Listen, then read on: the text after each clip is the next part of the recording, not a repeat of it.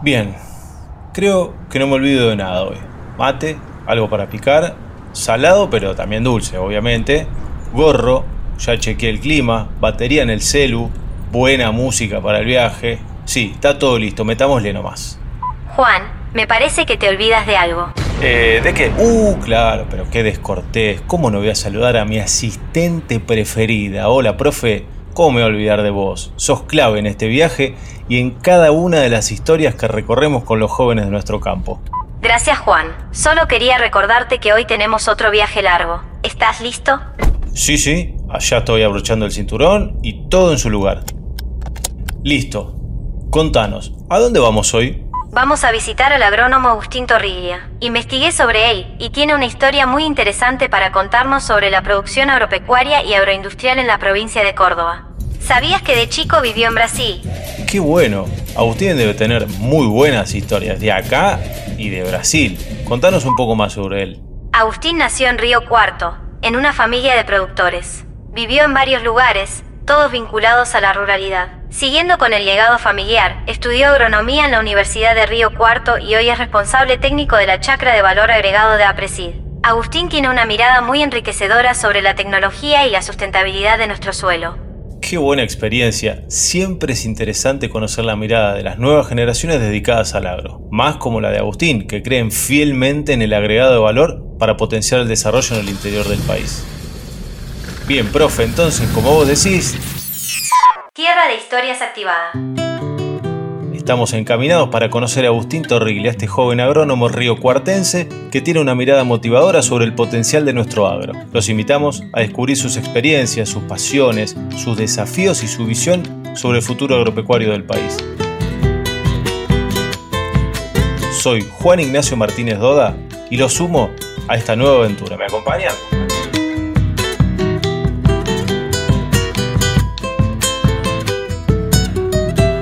Tierra de Historias, un podcast original de Profértil. Bueno, Agustín, gracias por abrirnos las tranqueras de tu historia, darnos la oportunidad de conocerte un poco a través de este podcast en el que vamos a ahondar no solo en el legado que recibiste, sino también nos gustaría conocer tus pasiones y cómo imaginás un poco el futuro agropecuario del país. Así que, ¿cómo estás, loco? ¿Cómo te va? ¿Qué tal, Juan? ¿Cómo anda? Bueno, primero que nada, un gusto estar conversando con vos y gracias por este tiempo que podamos estar charlando y conversando un poco del campo y de la vida, ¿no? Y para conocerte a vos, y lo primero que me gustaría saber para conocerte es cuáles son tus recuerdos de pibe en el campo. Si vos tuviste o no una infancia rural, y si la tuviste, olores, sabores, ¿viste esas cosas que cuando cerrás los ojos se te vienen al cuerpo, a la cabeza? Bien. Bueno, voy a hacer un poco de retrospectiva también familiar, por así decir. Los Torriglia, de una u otra manera, llegaron en 1870, 1860 a la Argentina, se establecieron en Correa, en Campo, Correa, y de ahí comienza a desagregarse, digamos, la familia en distintos puntos del país, Morrison, Río Cuarto, etcétera, pero bueno, fueron productores.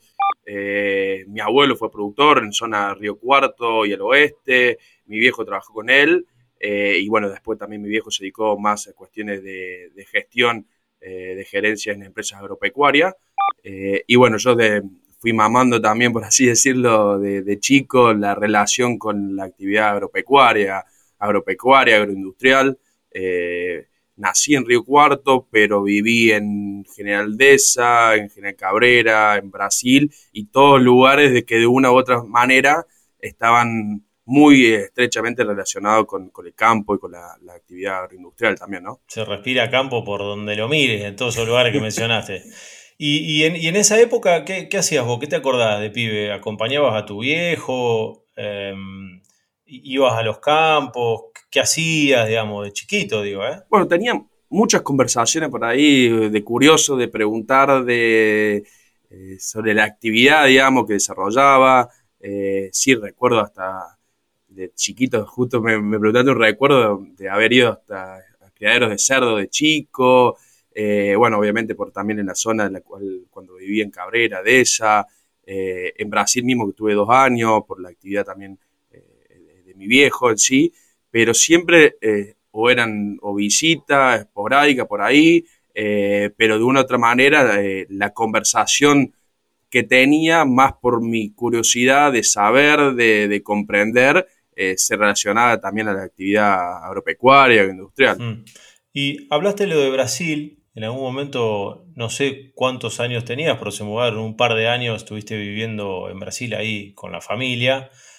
Contame cuántos años tenías, dónde fueron, qué te acordás de esa experiencia. Estaba por cumplir 5 años, de hecho ya aprendí a escribir en portugués, hoy la verdad se me fue la escritura más allá que falo un poquillo, pero bueno, estuvimos en Porto Alegre 2 años por la actividad de él, estaba director de una empresa también de rubro agropecuario allá y bueno, la verdad que también fue una linda experiencia y la verdad que Brasil también, de hecho tuve la oportunidad de estar hace un mes también por cuestiones de trabajo institucionales. Siempre Brasil tiene un potencial enorme en todo lo que es la actividad agropecuaria y la verdad que también mucho podemos aprender de ello, ¿no? Y llegó el momento de estudiar y te decidiste por agronomía. Me interesa saber por qué agronomía y saber qué me gusta siempre ver si, digamos, qué te imaginabas antes de lo que era la carrera y si en ese discurrir, en ese transcurrir la carrera, te encontraste con algo y dijiste, mira, la verdad que no sabía que agronomía era esto también. Sí, mira, siempre tuve en la cabeza o la idea de desarrollar en la actividad agropecuaria en sí. La agronomía terminaba reuniendo también un poco mi curiosidad, por así decirlo, de saber de toda la parte productiva, pero no solamente quedarme con lo que ocurre tranqueras adentro, sino el potencial que tiene el país para transformar lo que se produce tranquera adentro y agregarle valor, digamos. Y toda esa, cómo desencadena todo eso en la región, con la generación de trabajo, la sinergia con el campo de la ciudad. Esto que te estoy comentando es por haber también vivido en distintos lugares donde la actividad agropecuaria decanta en el desarrollo y el crecimiento de esos pueblos, de esas ciudades. Entonces, la verdad que, por un lado, la agronomía siempre fue algo que me gustó, que me entusiasmó, siempre tenía como mucha ida y vuelta por ahí, que recuerdo con mi viejo, de preguntarle cosas de la actividad, y bueno, de una u otra manera terminé estudiando en Río Cuarto, así que la verdad que también muy chocho por la elección, ¿no? Eso no quita que... ¿Y tenías un plan B? ¿Tenías un decir, bueno, digo, un plan B que no fuese, poner veterinaria, por decirte, un plan B que fuese, yo qué sé, contador o piloto de avión? el plan B que por ahí puede que para salir de la, digamos, totalmente... Pará, el mío era profe de educación física, por ejemplo. Terminé estudiando periodismo. Si no salía el periodismo, pues por ahí pintaba el profe de educación Por ahí física. me decían el abogado porque era medio que me gustaba discutir un poco todo. así que, así que sí, en eso era el abogado como el plan B, digamos. Sí, sí, sí. Che, y tenés 28 pirulos, y estás a punto de terminar la carrera, por lo que hemos estado charlando, y me interesa contar cómo ha sido el camino, porque a medida que uno empieza a estudiar y avanza, agronomía es una carrera bastante larga, no sé si son 5 o 6, depende, haciéndola bien, digo, ¿no? Y después generalmente tiene una tesis, una tesina. Eh, Vos a mitad de camino entiendo que le empezaste a meter laburo Sí. y ese laburo te quitaba horas de estudio. Entonces, me interesa que transmitas digamos, esa decisión que habrás tomado, que se te habrá pasado en algún momento, de decir, bueno, ¿sabes qué? Se me presentó esta oportunidad de laburar, voy a laburar, voy a aprovecharla y total la carrera después la voy a ir terminando. Sí, mira, me ocurrió que ya había terminado de cursar, el cursado previo a la pandemia, había terminado todas las materias obligatorias, optativas, ya había avanzado con la tesina en sí, del ensayo que tenía. Se vino la pandemia, no se podía rendir en un momento y ahí fue cuando, bueno, me comencé a trabajar básicamente.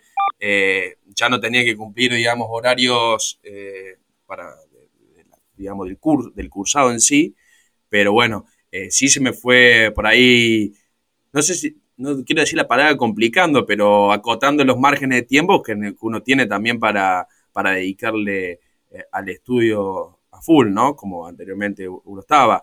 Lo que sí hoy en día, bueno, he podido, al adeudar esos finales, voy a medida que puedo rindiendo esos finales que me han quedado por no rendir, así que bueno, espero ya en el corto plazo que estoy finalizando, ¿no?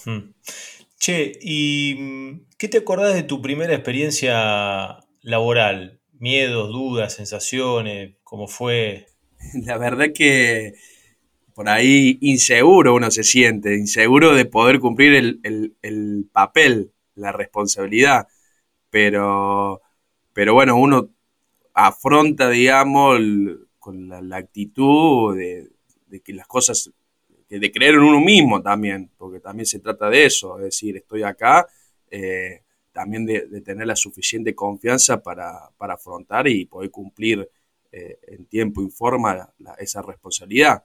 Obviamente también uno contaba por ahí con sus dudas y bueno, por suerte también el cómo se va relacionando y esa amalgama o esa base que le da para poder, digamos, seguir caminando, ¿no? Sí, también, digamos, empezar a dar esos primeros pasos, también darse la oportunidad de equivocarse, tener a alguien al lado, digo, al lado de un jefe, un compañero por ahí con más experiencia que te banque, que quieras avanzar y que uno se equivoque, que yo creo que en ese momento es importante. Vos hablabas recién dijiste amalgama, y a mí me interesa preguntarles a ustedes, a los jóvenes, este podcast es con jóvenes, sobre, vos sos sub 30 por ahora, y me interesa preguntarles cómo ven el amalgama generacional. O sea, vos que estás, pero vos tenés, digamos, unos años ya de experiencia trabajando con otros jóvenes también. ¿Cómo ves ese amalgama generacional? ¿Cómo ves ese vínculo entre los sub 30 y los que tienen ya 50, ¿no? Que tienen otra historia, otro camino recorrido y demás. Sí, a ver, hay una tecnología bastante, bastante certera, digamos, en ese sentido. O sea, en lo que es la profesión o la agronomía, los que estudiamos agronomía, se puede ver, digamos, intereses muy diferentes, digamos, desde aquellos que trabajan tranquera adentro, la parte comercial, la parte técnica, lo que sale en tranquera afuera, pero se ve también, digamos, ¿cómo decirte? Digamos, la relación con los sub 50, como hiciste mención, creo que es más estrecha ahora hoy en día, más, o sea, hay un ida y vuelta y no hay tanta esa relación tan vertical, digamos, que podía ocurrir hace 30, 40 años, por ahí uno lo que escucha, ¿no? No que lo vivió, pero esa relación vertical de jefe y empleado, sino yo creo que hoy en día se da esa relación más horizontal, más colaborativa, de trabajar, digamos, y aprender del otro, de la experiencia, y a la vez que la otra persona también puede aprender de lo joven, digamos, las miradas, de un poco de lo que se viene, por así decir, o hasta las mismas costumbres también, que por ahí en algunas cosas nos podemos diferenciar, ¿no? Sí, que los dos estén abiertos a un toma y daca, a un ida y vuelta, en el que los dos puedan aprender y en general, bueno, salir ganando, qué sé yo. Por ahí pasa mucho en las empresas familiares, cuando el hijo se incorpora más allá de una empresa, pero eso me parece importante. Y en el caso... Y hay que practicar la tolerancia también, todos los sí. días. Bueno, quizás pues yo tengo 45 tampoco, yo estoy dentro de los sub 50, pero quizás a ese de 50 o al de 45, el viejo de él tenía una cosa más vertical, ¿no? Como vos decías recién. Y quizás él aprendió que cuando mira para abajo a las nuevas generaciones como ustedes que están viniendo, bueno, ahí tiene que haber un cambio y un aprendizaje, porque ustedes se ha dado, yo creo que se ha dado un cambio muy fuerte, porque ustedes vienen con nosotros somos analógicos, ustedes ya son digitales, ustedes nacieron en una era ya digital y muchas cosas la tienen, si bien nosotros nos vamos adaptando y nos hemos ido adaptando, en el caso de ustedes ya nacieron con mucho de eso, y no solo me refiero a la tecnología, nacieron en el colegio, a ustedes le empezaron a hablar de ecología y a nosotros no nos hablaban de ecología. Entonces, digo, a vos que sos agrónomo, pero a tantos jóvenes como vos que no son agrónomos, que son contadores, taxistas o escribano que también han escuchado de la ecología. Me parece que eso también es un punto a favor en decir, bueno, estamos más abiertos para crecer y para avanzar juntos. Sí. Sí, y ahí te hago una acotación, y más por los tiempos que estamos viviendo en el sentido del avance que hay en el conocimiento en el siglo XXI. Si uno lo compara, siempre doy un ejemplo porque recuerdo haber leído un estudio del MIT, si mal no recuerdo, que analizaba cómo crecía o se multiplicaba el conocimiento en comparación hace 200 años, imaginemos 1850, 1860, 1870, cuando Sarmiento era presidente, y comparémoslos con ahora, ¿no? Para esa época, hace 150 años, mejor dicho, 160 años, el conocimiento se duplicaba cada 60 años, cada 70 años. Y en un reciente estudio que te hacía mención, saltaba que el conocimiento en alguna arista como la química se duplicaba cada 70, 80 días. Entonces pensemos la capacidad de aprender, desaprender o reaprender constantemente a lo largo de nuestra vida, no solamente que vamos a ir a la universidad, vamos a estudiar y después de ahí nos vamos a quedar con lo que... No. Exactamente, la capacidad, digamos, la curiosidad por el saber nos tiene que acompañar, creo que toda la vida. Esa curiosidad que se tiene que mantener innata, ese combustible digamos, para tratar de entender, si nos interesa transitar esta vida entendiendo qué nos rodea, ¿no? También. Totalmente, totalmente. Che, y hablabas un poco, bueno, de evolución, de tecnología. Me interesa preguntarte qué tecnología de insumo, de procesos, te llama más la atención, te gusta más, crees que es más Bien, importante. a ver, cuando hablamos tecnología de proceso, obviamente la agronomía ahí juega un rol bastante interesante, digamos, en todo lo que tenga que ver con las técnicas tranqueras adentro. Hoy en día, y voy a resaltar un poco también la visión que promovemos desde APRESID, de la institución, o sea, desde el conocimiento en sí de la arista, del arraigo, no arraigo, sino del sistema de siembra directa. En ese sistema confluyen varias aristas, digamos, técnicas. Por ahí algunos solamente minimizan en la técnica de no remoción del suelo, pero la realidad es que el sistema, digamos, es mucho más amplio, es decir, conocer la capacidad productiva o la carga ambiental de ese ambiente y en base a eso poder aplicar un sinfín de técnicas, que no solamente es no remover el suelo, sino es una intensificación ecológica sustentable en el sentido de dos cuestiones clave. La mayor cantidad de tiempo posible con cobertura, ya sea vía cultivo de renta o cultivo de cobertura o de servicio, como se suele denominar. Y por otro lado, la diversificación, es decir, la rotación de cultivos gramínea leguminosa. Esos son conceptos clave, creo que son tecnologías de proceso que nos debemos adaptar a cada condiciones de edafoclimática que tengamos en nuestra región en particular, porque también entendiendo la heterogeneidad que hay de ambientes en nuestro país, no solamente de suelo, sino climático, tenemos que utilizar el conocimiento para lograr adaptar y podamos masificar productivamente, optimizar, digamos, ese ambiente. Pero yo creo que la tecnología de proceso juega un rol clave en esa tecnología de proceso de estas que te hice mención, está muy avanzando lo que tenga que ver con la tecnología que se aplica al campo, es decir, en el sentido que cada día va a haber más sensores que miden cualquier cosa que nos imaginemos. Te tiro un dato. El otro día leí un informe que detallaba la inversión e inteligencia artificial aplicada al agro que va a haber. En el 2020 hablaban de 1 billón a nivel mundial, para el 2026 4 billones, ¿no? Que es la inversión de inteligencia artificial aplicada al agro, es decir, en 6 años, 4 veces más de inversión. Pensemos cómo disruptivamente eso va a significar tranquera adentro a lo largo de la cadena. Y acá juega cómo la agricultura digital o la agricultura de precisión, como se suele denominar, nos va a servir para tener mayor capa de información, para conocer más lo que ocurre en nuestro sistema, pero también cómo podemos ser eficientes no solamente para tener el conocimiento agronómico para la mejor fecha de siembra, para la densidad adecuada, para en qué momento aplicar, en qué momento fertilizar, en qué cantidad, dónde. O sea, la tecnología nos tiene que ser una herramienta para poder ser más eficiente y minimizar esos riesgos que tiene la actividad en sí.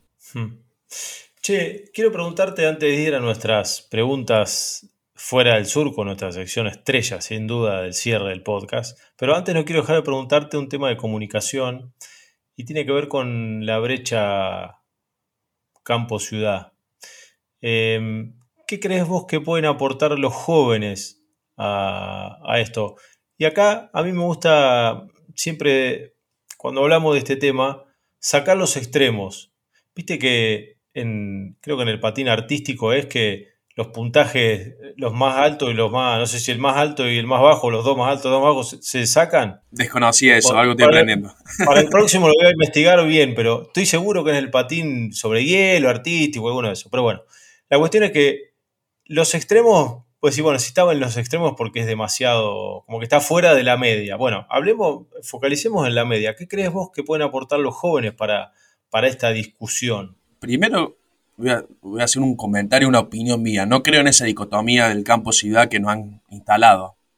En mi opinión es algo que no han instalado y te diría más bien que es algo que sociológicamente, políticamente y económicamente se contraargumenta. Sociológicamente en el sentido de que si uno analiza digamos, la estructura demográfica de nuestro país, hace de la década del 70 que estamos en promedios por encima de la cantidad de gente que vive en ciudades. Eso en términos sociológicos de cómo ha sido también la migración campo-ciudad. Siempre fuimos de los países más urbanizados, por así decirlo, en comparación a la China, que hoy en día recién ahora está comenzando a urbanizarse, pero es sí un país que en su momento fue plenamente con mucha población rural.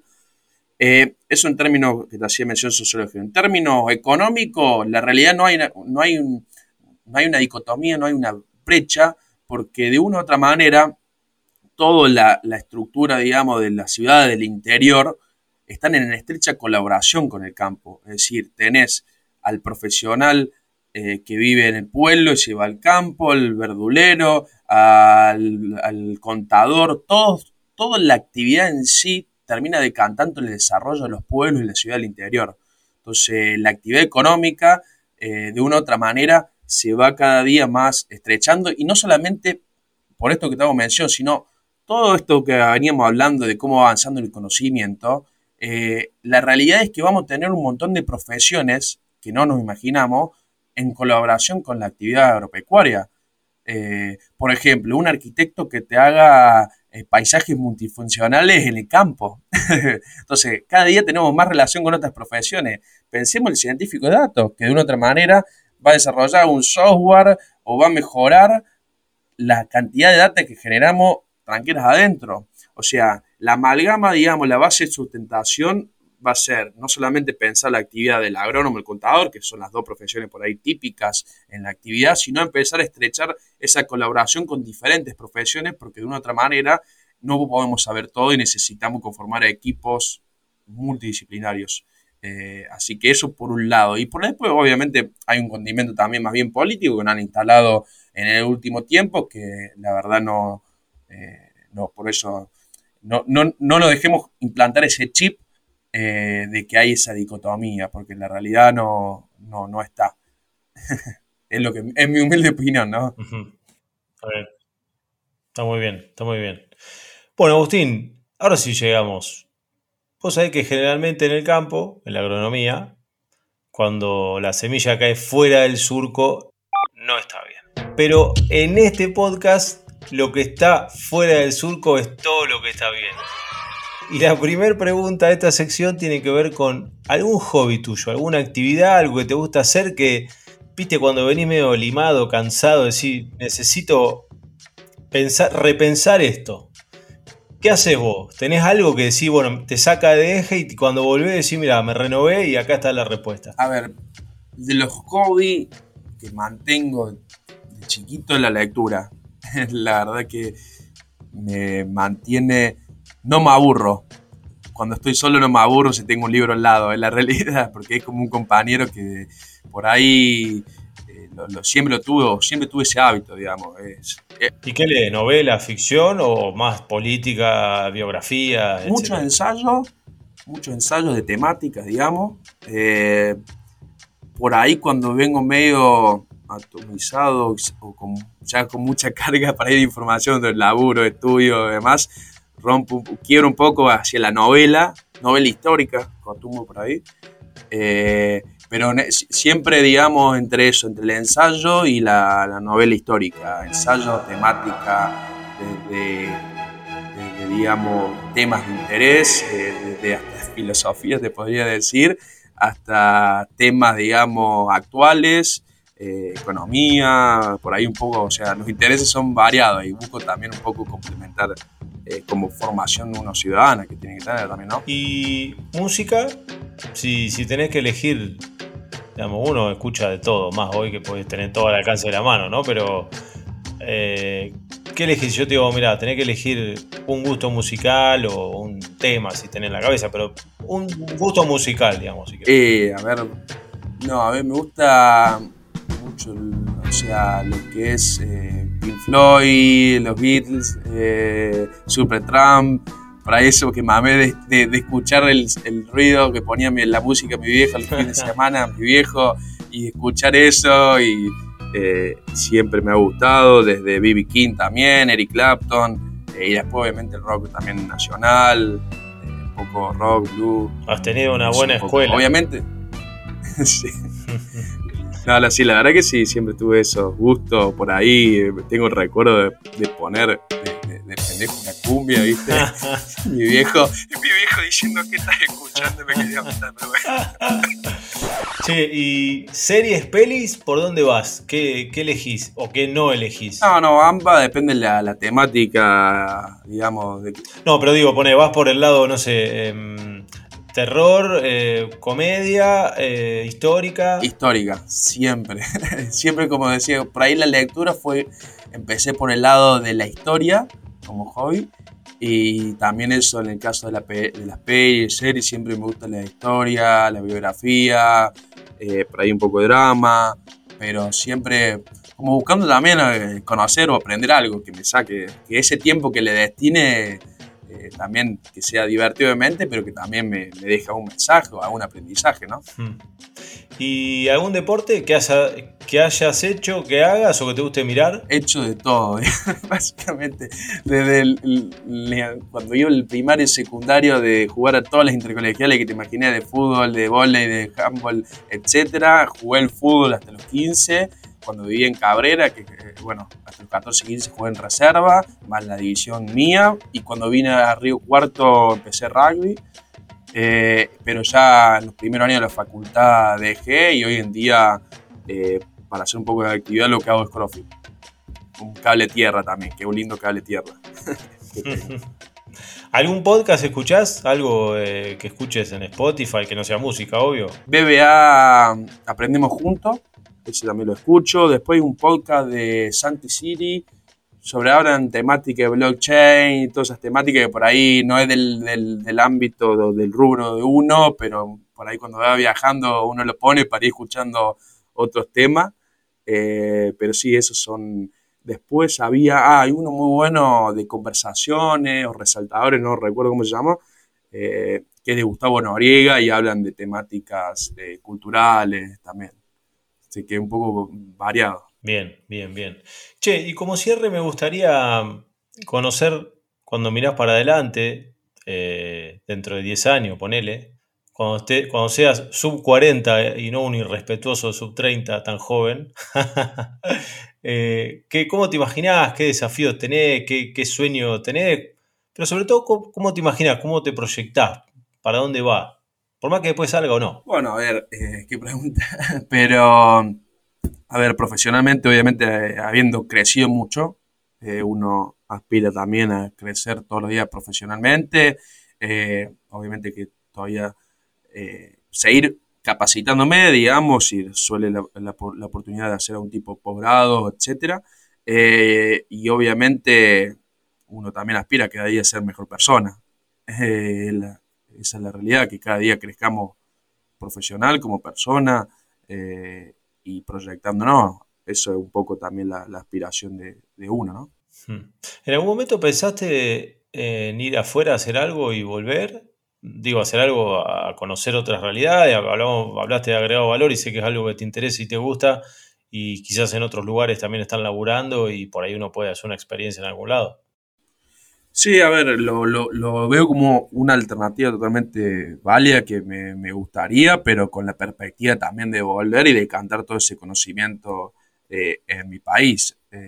No le digo que no a terminar haciendo algún posgrado en el exterior o algún trabajo, pero siempre con esa perspectiva que me enriquezca a mí profesionalmente, culturalmente, para luego poder decantarlo en mi país. Y bueno, el tema de valor agregado es algo que me encanta, con la proyección que tiene el país en sí en ese sentido. Estoy trabajando en esa temática en particular en APRESIT, en la chacra de valor agregado, y venimos tocando todos esos temas que la Argentina tiene una oportunidad abismal para lograr esa generación de valor agregado en el marco de la bioeconomía, entendiendo que tenemos la biomasa, que el insumo, la base clave, lo tenemos a lo largo y ancho de nuestro país. Lo que tenemos que buscar es cómo generamos ese valor o cómo capturamos ese valor, y después termina decantando en el desarrollo y el crecimiento de toda la ciudad del interior, digamos,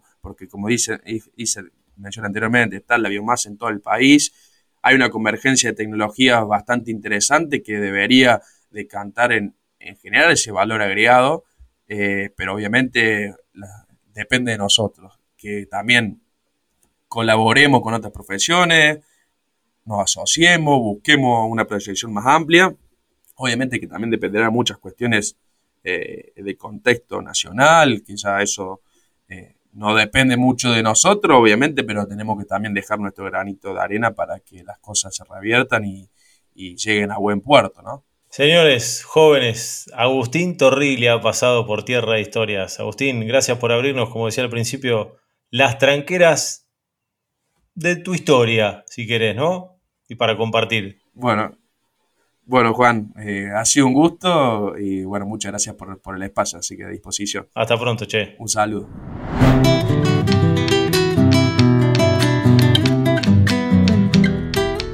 Bueno, qué bien que la pasamos con Agustín Torriglia, che. Qué placer conocer a jóvenes que eligen la ruralidad como estilo de vida, con vocación, con dedicación para ponerle norte a la pasión. Pero ahora es tiempo de volver. No se pierdan el próximo episodio con más historias de nuestra tierra. Te esperamos en la siguiente aventura con más jóvenes protagonistas del campo argentino 4.0. Podés escucharnos en Spotify o en tus plataformas preferidas.